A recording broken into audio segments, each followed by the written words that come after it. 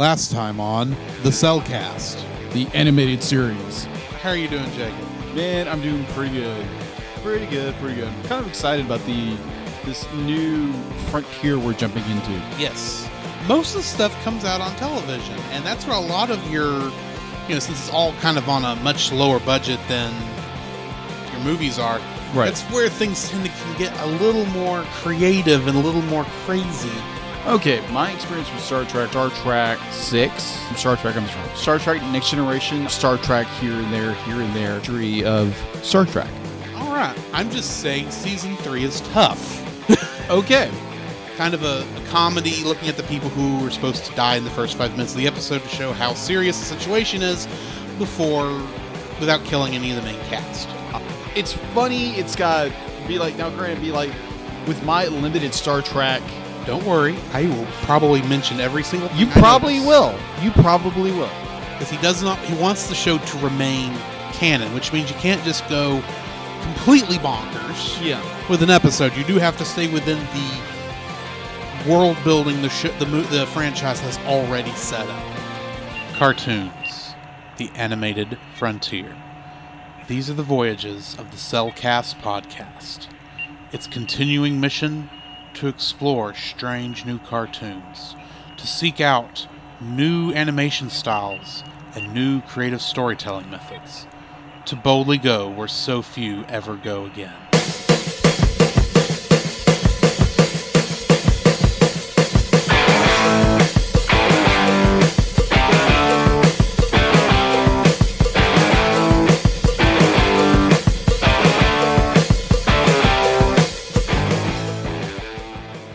Hello and welcome to another episode of the Cellcast, the animated series. Joining me today is a man who is into classical music like the Monkees, Jacob. Hey, we're the Monkees. Why, thank you. Like to introduce our co-host, a man who's just stuck in the lower decks. Welcome, Drew. How are you doing today, Jacob? Man, I'm doing fairly good with everything going on right now. For the audience who don't know, I lost my aunt on my dad's side. This is my father's little sister. So if you would pray and keep your thoughts on for my family and all that, would be deeply appreciated. Thank you very much. And as a bit of a programming note, this may affect when next week's episode comes out, but we're playing that by ear. Yeah. All right. So this week we're reviewing the first episode of Star Trek Lower Decks, that being Season 1, Episode 1, Second Contact, which was written by Mike McMahon. Mike McMahon? I'm thinking I'm saying it. You say it both ways. Anyway, and it's directed by Barry Kelly. Synopsis is that Ensign Tendi has her first day of work on Starfleet's USS Cerritos, where she meets 3 fellow support crew members, Ensigns Mariner, Boimler, and Rutherford. Meanwhile, Boimler is tasked with a secret special assignment, and Rutherford attempts to keep his dating life intact while an outbreak strikes the ship. As a bit of trivia, I actually got a lot of trivia. Okay. As I'm sure you're not surprised in the slightest. No, I'm not. This is the first appearance on all of Star Trek of Romulan whiskey. It is a reference, though, to Romulan ale, which is so potent it's illegal in the Federation. Yeah. The opening sequence is a return to the ship beauty shot style that was prevalent from Star Trek the original series all the way through Star Trek Voyager. Okay. It's showing off nice shots of the ship, though it's parodying them. Yeah, it is. For the most part. In a lot of ways. The ones it's closest to, though, I would say is Voyager, as that's the closest one I can think of where you can see a lot of the times a ship coming up to a situation and then doing something. Yeah. The show reuses the Next Generation's font, and it features the return of episode titles shown at the beginning of the episode, as that has not been done since Enterprise. All the shuttlecraft are named after forests in California. And Cerritos is named after a city in California. And the ship, if you hadn't followed the theme yet, is California class. Makes sense. Along with Tendi, who is an Orion, we also see classic Star Trek aliens such as a Benzite, an Andorian, and a Napian. 2 crew members in the episode are wearing Geordi LaForge's visor. In the scene where they're on the holodeck and Boimler talks about the sand, he kind of references Anakin Skywalker in a line. Really? Yes. He says, Sand gets everywhere. Sure. And gives him a rash. And if you remember from Star Wars Episode 2, Attack of the Clones... Oh, yeah. Anakin says, I hate sand. It's coarse, it's rough, and it gets everywhere. And I do believe that is the first time any reference at all in Star Trek has been made to Star Wars. That is, to quote a Vulcan, fascinating.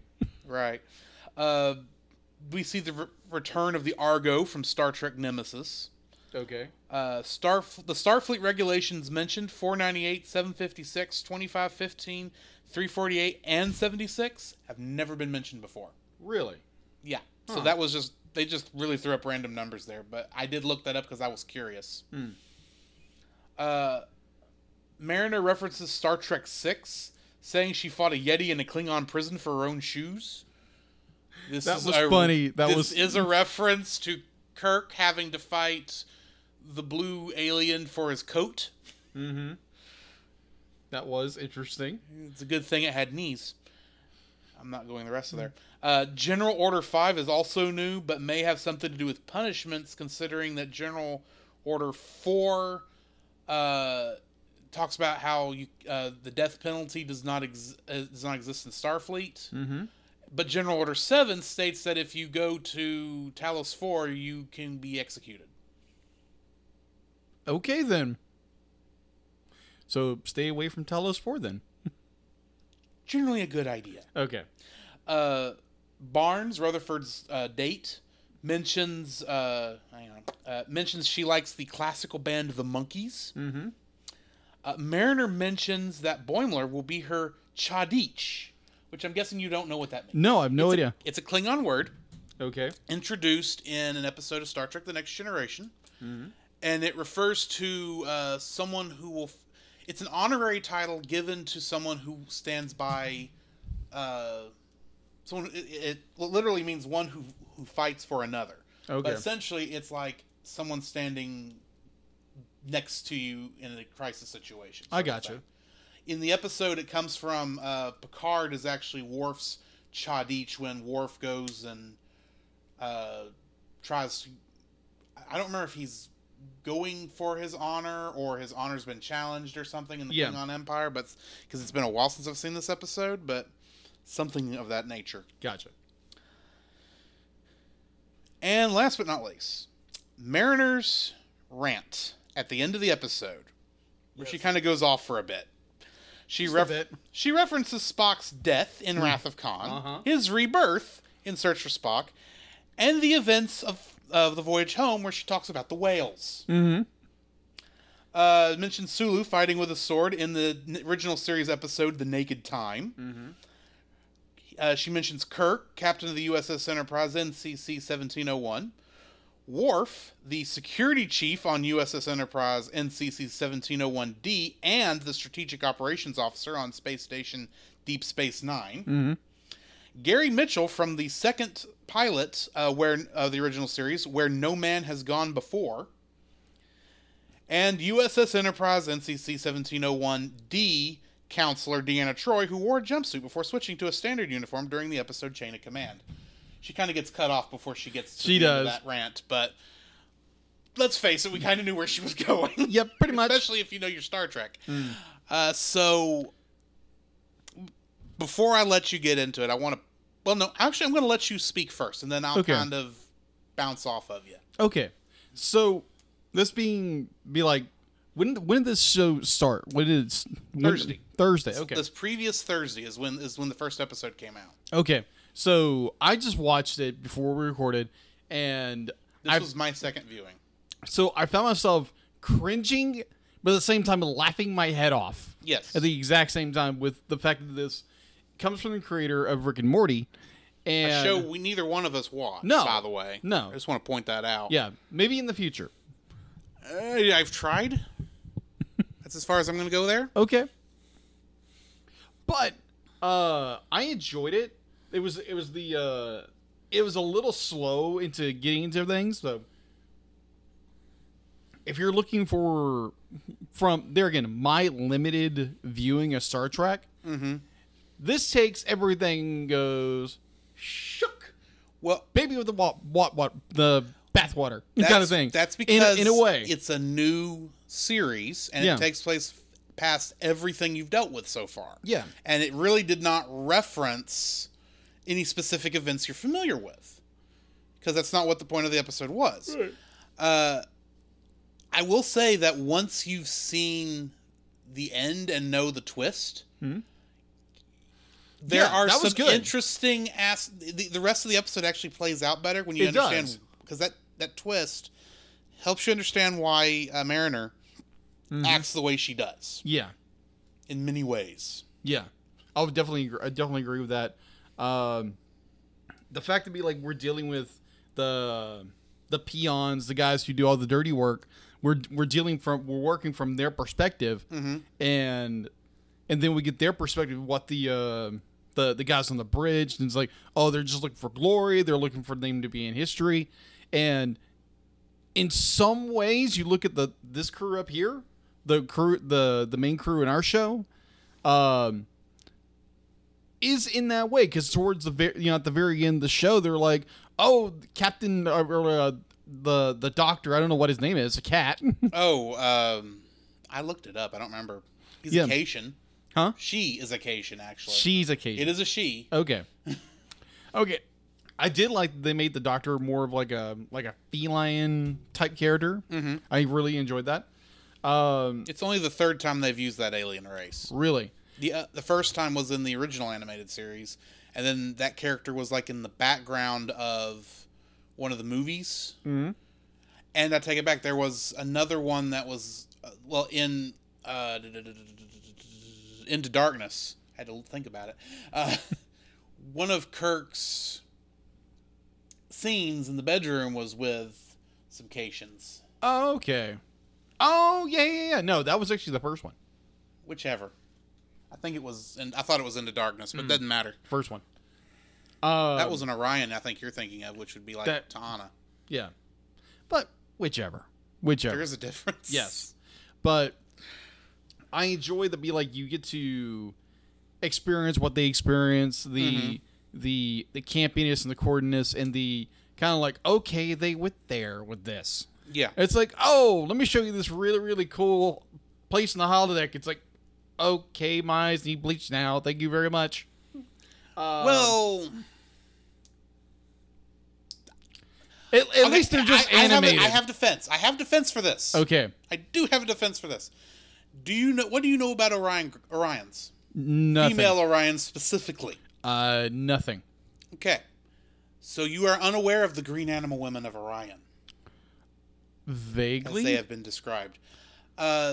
These women secrete very extremely powerful pheromones that make men fall in love with them. To the point where, while they appear to be look like they're sex slaves, the men are actually under their control. I gotcha. Oh, yeah, that's right. Yeah.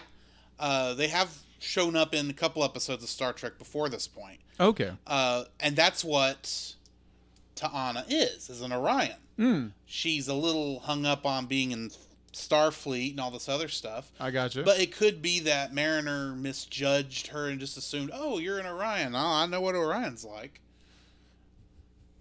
Maybe she was trying to impress her, now, especially now that Boimler was out of the room. It's a guess. I don't know. Yeah.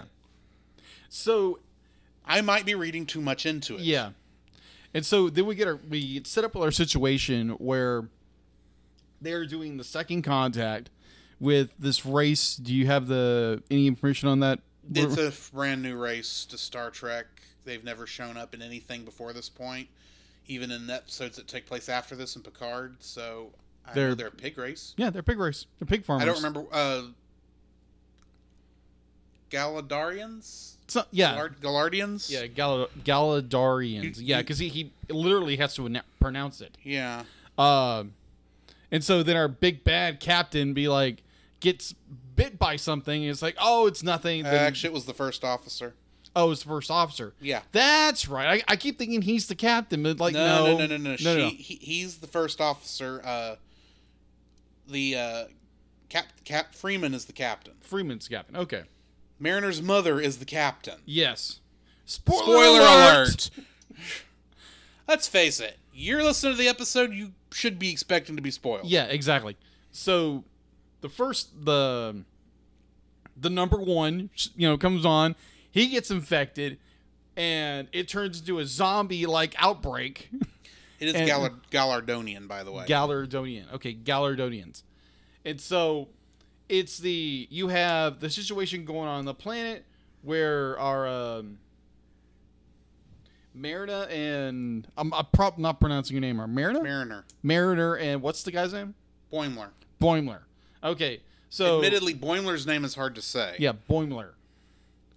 And so Boimler has been charged from the captain to be like, hey, make sure if Ensign Mariner does anything out of line, be like, report to me at once. Absolutely having no clue that Mariner, right? Mariner. I'm going to get this right eventually. Mariner is her daughter. It's the other word for a person of the sea, a mariner. Oh, okay. You've heard of the rhyme of the ancient mariner? Yes. Same word. Mariner. Okay. All right. So we're dealing with that situation where Mariner is basically cutting corners in order to help basically some pig farmers to get stuff they need. Well, and that shenanigan happens. They're Gallardonian farmers who have a spider thing. Yeah. Oh gosh. And that just understanding this is from the same mind of Rick and Morty, I get it. But at the same time, like, oh my gosh, it's okay. He's just suckling. She's suckling. You'll be fine. It's a herbivore. She wants some juice. Oh. That's fist. I'm glad I'm not Boimler in this episode. Me either. Oh my gosh. Be like, I felt bad for the guy's cartoon character, but oh my word. I'd be like, I felt violated watching that. But either way, it was funny and all, but then it transitioned very well between what's going on the planet, what's going on the ship. Mm-hmm. And in between this, we have two characters who are trying to date. Yes. Or going on their first date, but like everything's going smooth. We're in the middle of this crisis. They're responding to the crisis and still flirting with each other. And then, unfortunately, the maintenance access hatch doesn't open during a red alert, which distracts him, and she gets tired and walks away. Yeah. It's like, and there's a part of you that's going, dude, that's not important. At the same time, it's like, no, wait, that is his job. Yeah, exactly. She's the one who should be helping him at the moment. You would think. And so, admittedly, he may not have responded in the right way. But no, still, be like, hey, completely understand. Be like, the fact to be like, I've been on a few dates, mm-hmm. and like you wind up saying the wrong words. Or you'd be like, oh, we're going on a roll, and then something just does not click. Yeah. Either you're not on the same wavelengths, or it's just not meant to be. Mm-hmm. And it's so this be like Boimler has been suckled on and beamed back up. Yes. And of course, he secured everything. He had the slime from the spider monster that's been suckling on him. Yeah, has the ability to actually completely stop the the virus. It's the zombie virus that's spreading all across the ship. And of course, if you can't tell from the basic concept of the show, he gets none of the credit. Oh yeah, he brought the slime back up there. Yeah. But they're not bringing him up in this. It's like, oh, the doctor is going to get to write some more articles for a paper or something. Yeah. And she doesn't want to because it's like, oh, great, more paperwork. Yeah. I did like the line to be like, she points to Boimler like, he's worthless. The slime's what's important. Yes. And I'm like, everyone protect the slime. I swear that is the name of this episode. Yeah, protect the slime. I definitely approve of that. And it definitely shows the the kind of the contrast where you have the lower deck people who are doing their job to the best of their ability and getting none of the credit, where the upper decks are just, it's all about glory and all this other jazz and getting ahead. Yeah. And you seen Boiler at the very beginning, where he is just be like almost worshiping the guys, the captain. Yeah. And so by the end of it, he's kind of like, when he's in front of the captain, when she's doing her stardate log. It's her captain's log. Doing her captain's log, and he literally just rolls his eyes. Yeah. Like, okay, because she just did her entire captain's log in front of him, and he probably noticed she didn't mention him or the slime or how the slime got up there. She literally talks only about her senior staff. Yeah, which means everyone else on the ship, as far as it sounds like, can go jump out an airlock for all it matters. Yeah. But that's the difference when you're looking at this from a almost every other Star Trek show is focused on the bridge crew, because they're the ones who are driving the ship. Right. This one is, and all the other ones, those are important ships. Yeah. Just to go quick overview, the original series, you had the Enterprise, which was on a 5-year mission, so they were out doing first contacts and stuff like that all the time. Enterprise D was the flagship of the fleet during that time period. Right. Deep Space Nine was a space station on the outside of a major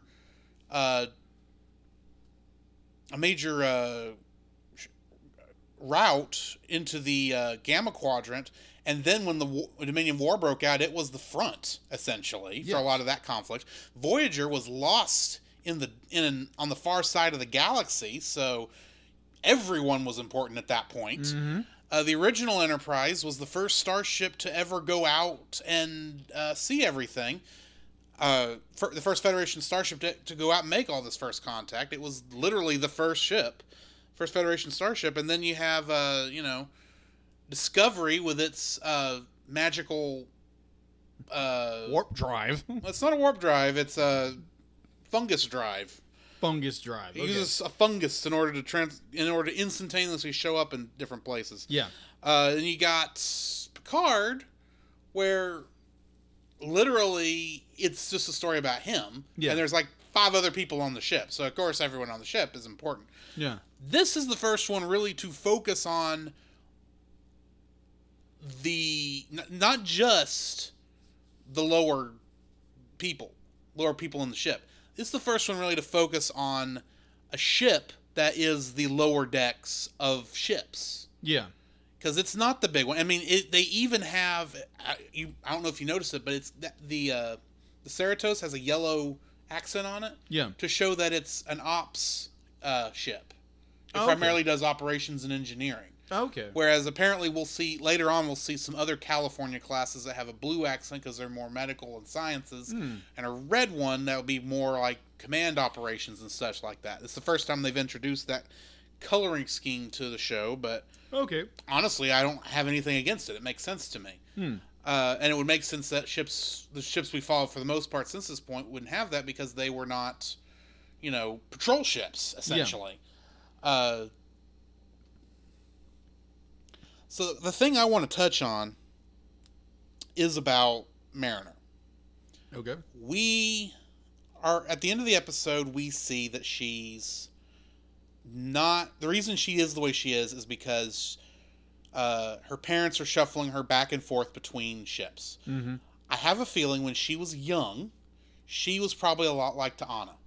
Okay. She was raring to go. She was all Federation. She was working her way up the food chain, and then something happened that caused her to be disillusioned. Yeah.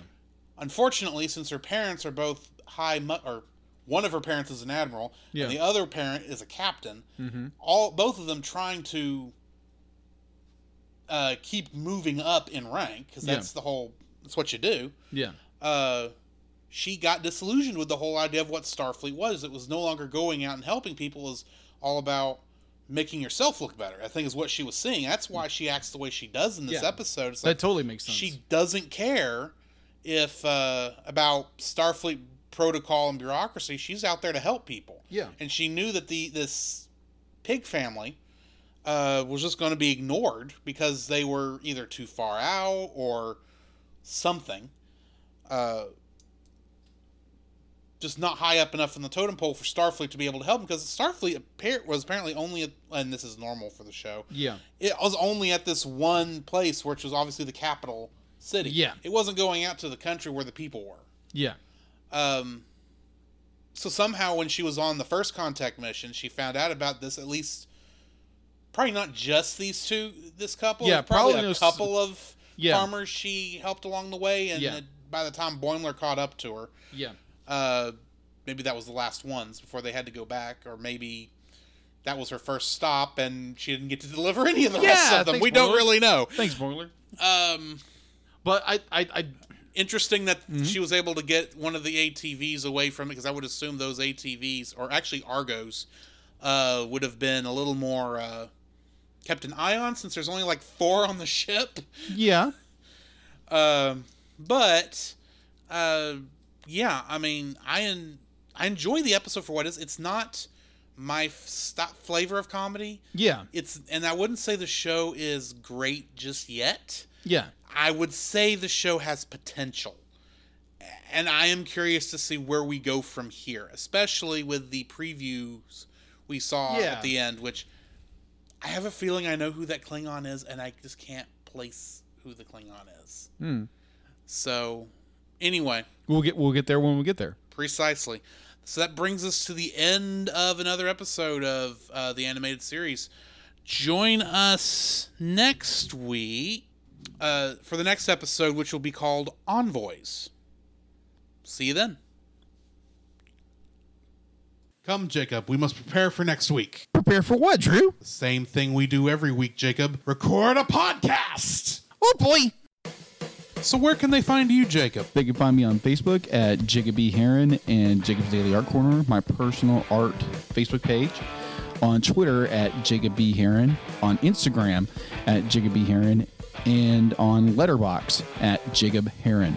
Where can they find you, Drew? You can find me on Facebook at Drew Dodgen. You can also find my Facebook page at Drew's Photo Bin, where I upload my photography. You can also follow me on Letterboxd at GGeorge759 and Twitter at GGeorge759. Where can they find us, Jacob? You can also visit our website, thecellcast.podbean.com, where you will find every episode we released and links to listen to it on Apple Podcasts, Google Play, and Stitcher. Our RSS feed, if we aren't in your favorite podcast app directory, please share, review, and subscribe to us there, and share us with your friends.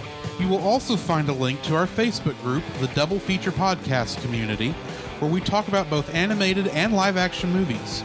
We share this with our other podcasts, which we do with Jacob's brother Jim, at the Movie of the Week podcast, where we talk about live-action movies. You can also email us at thecellcastpodcast@gmail.com. Also, please like our page on Facebook. We try to post about upcoming movies. If you comment on that movie's post before we record, we'll read your comments in the episode. And remember, every time we say The Cellcast, that is with a single L.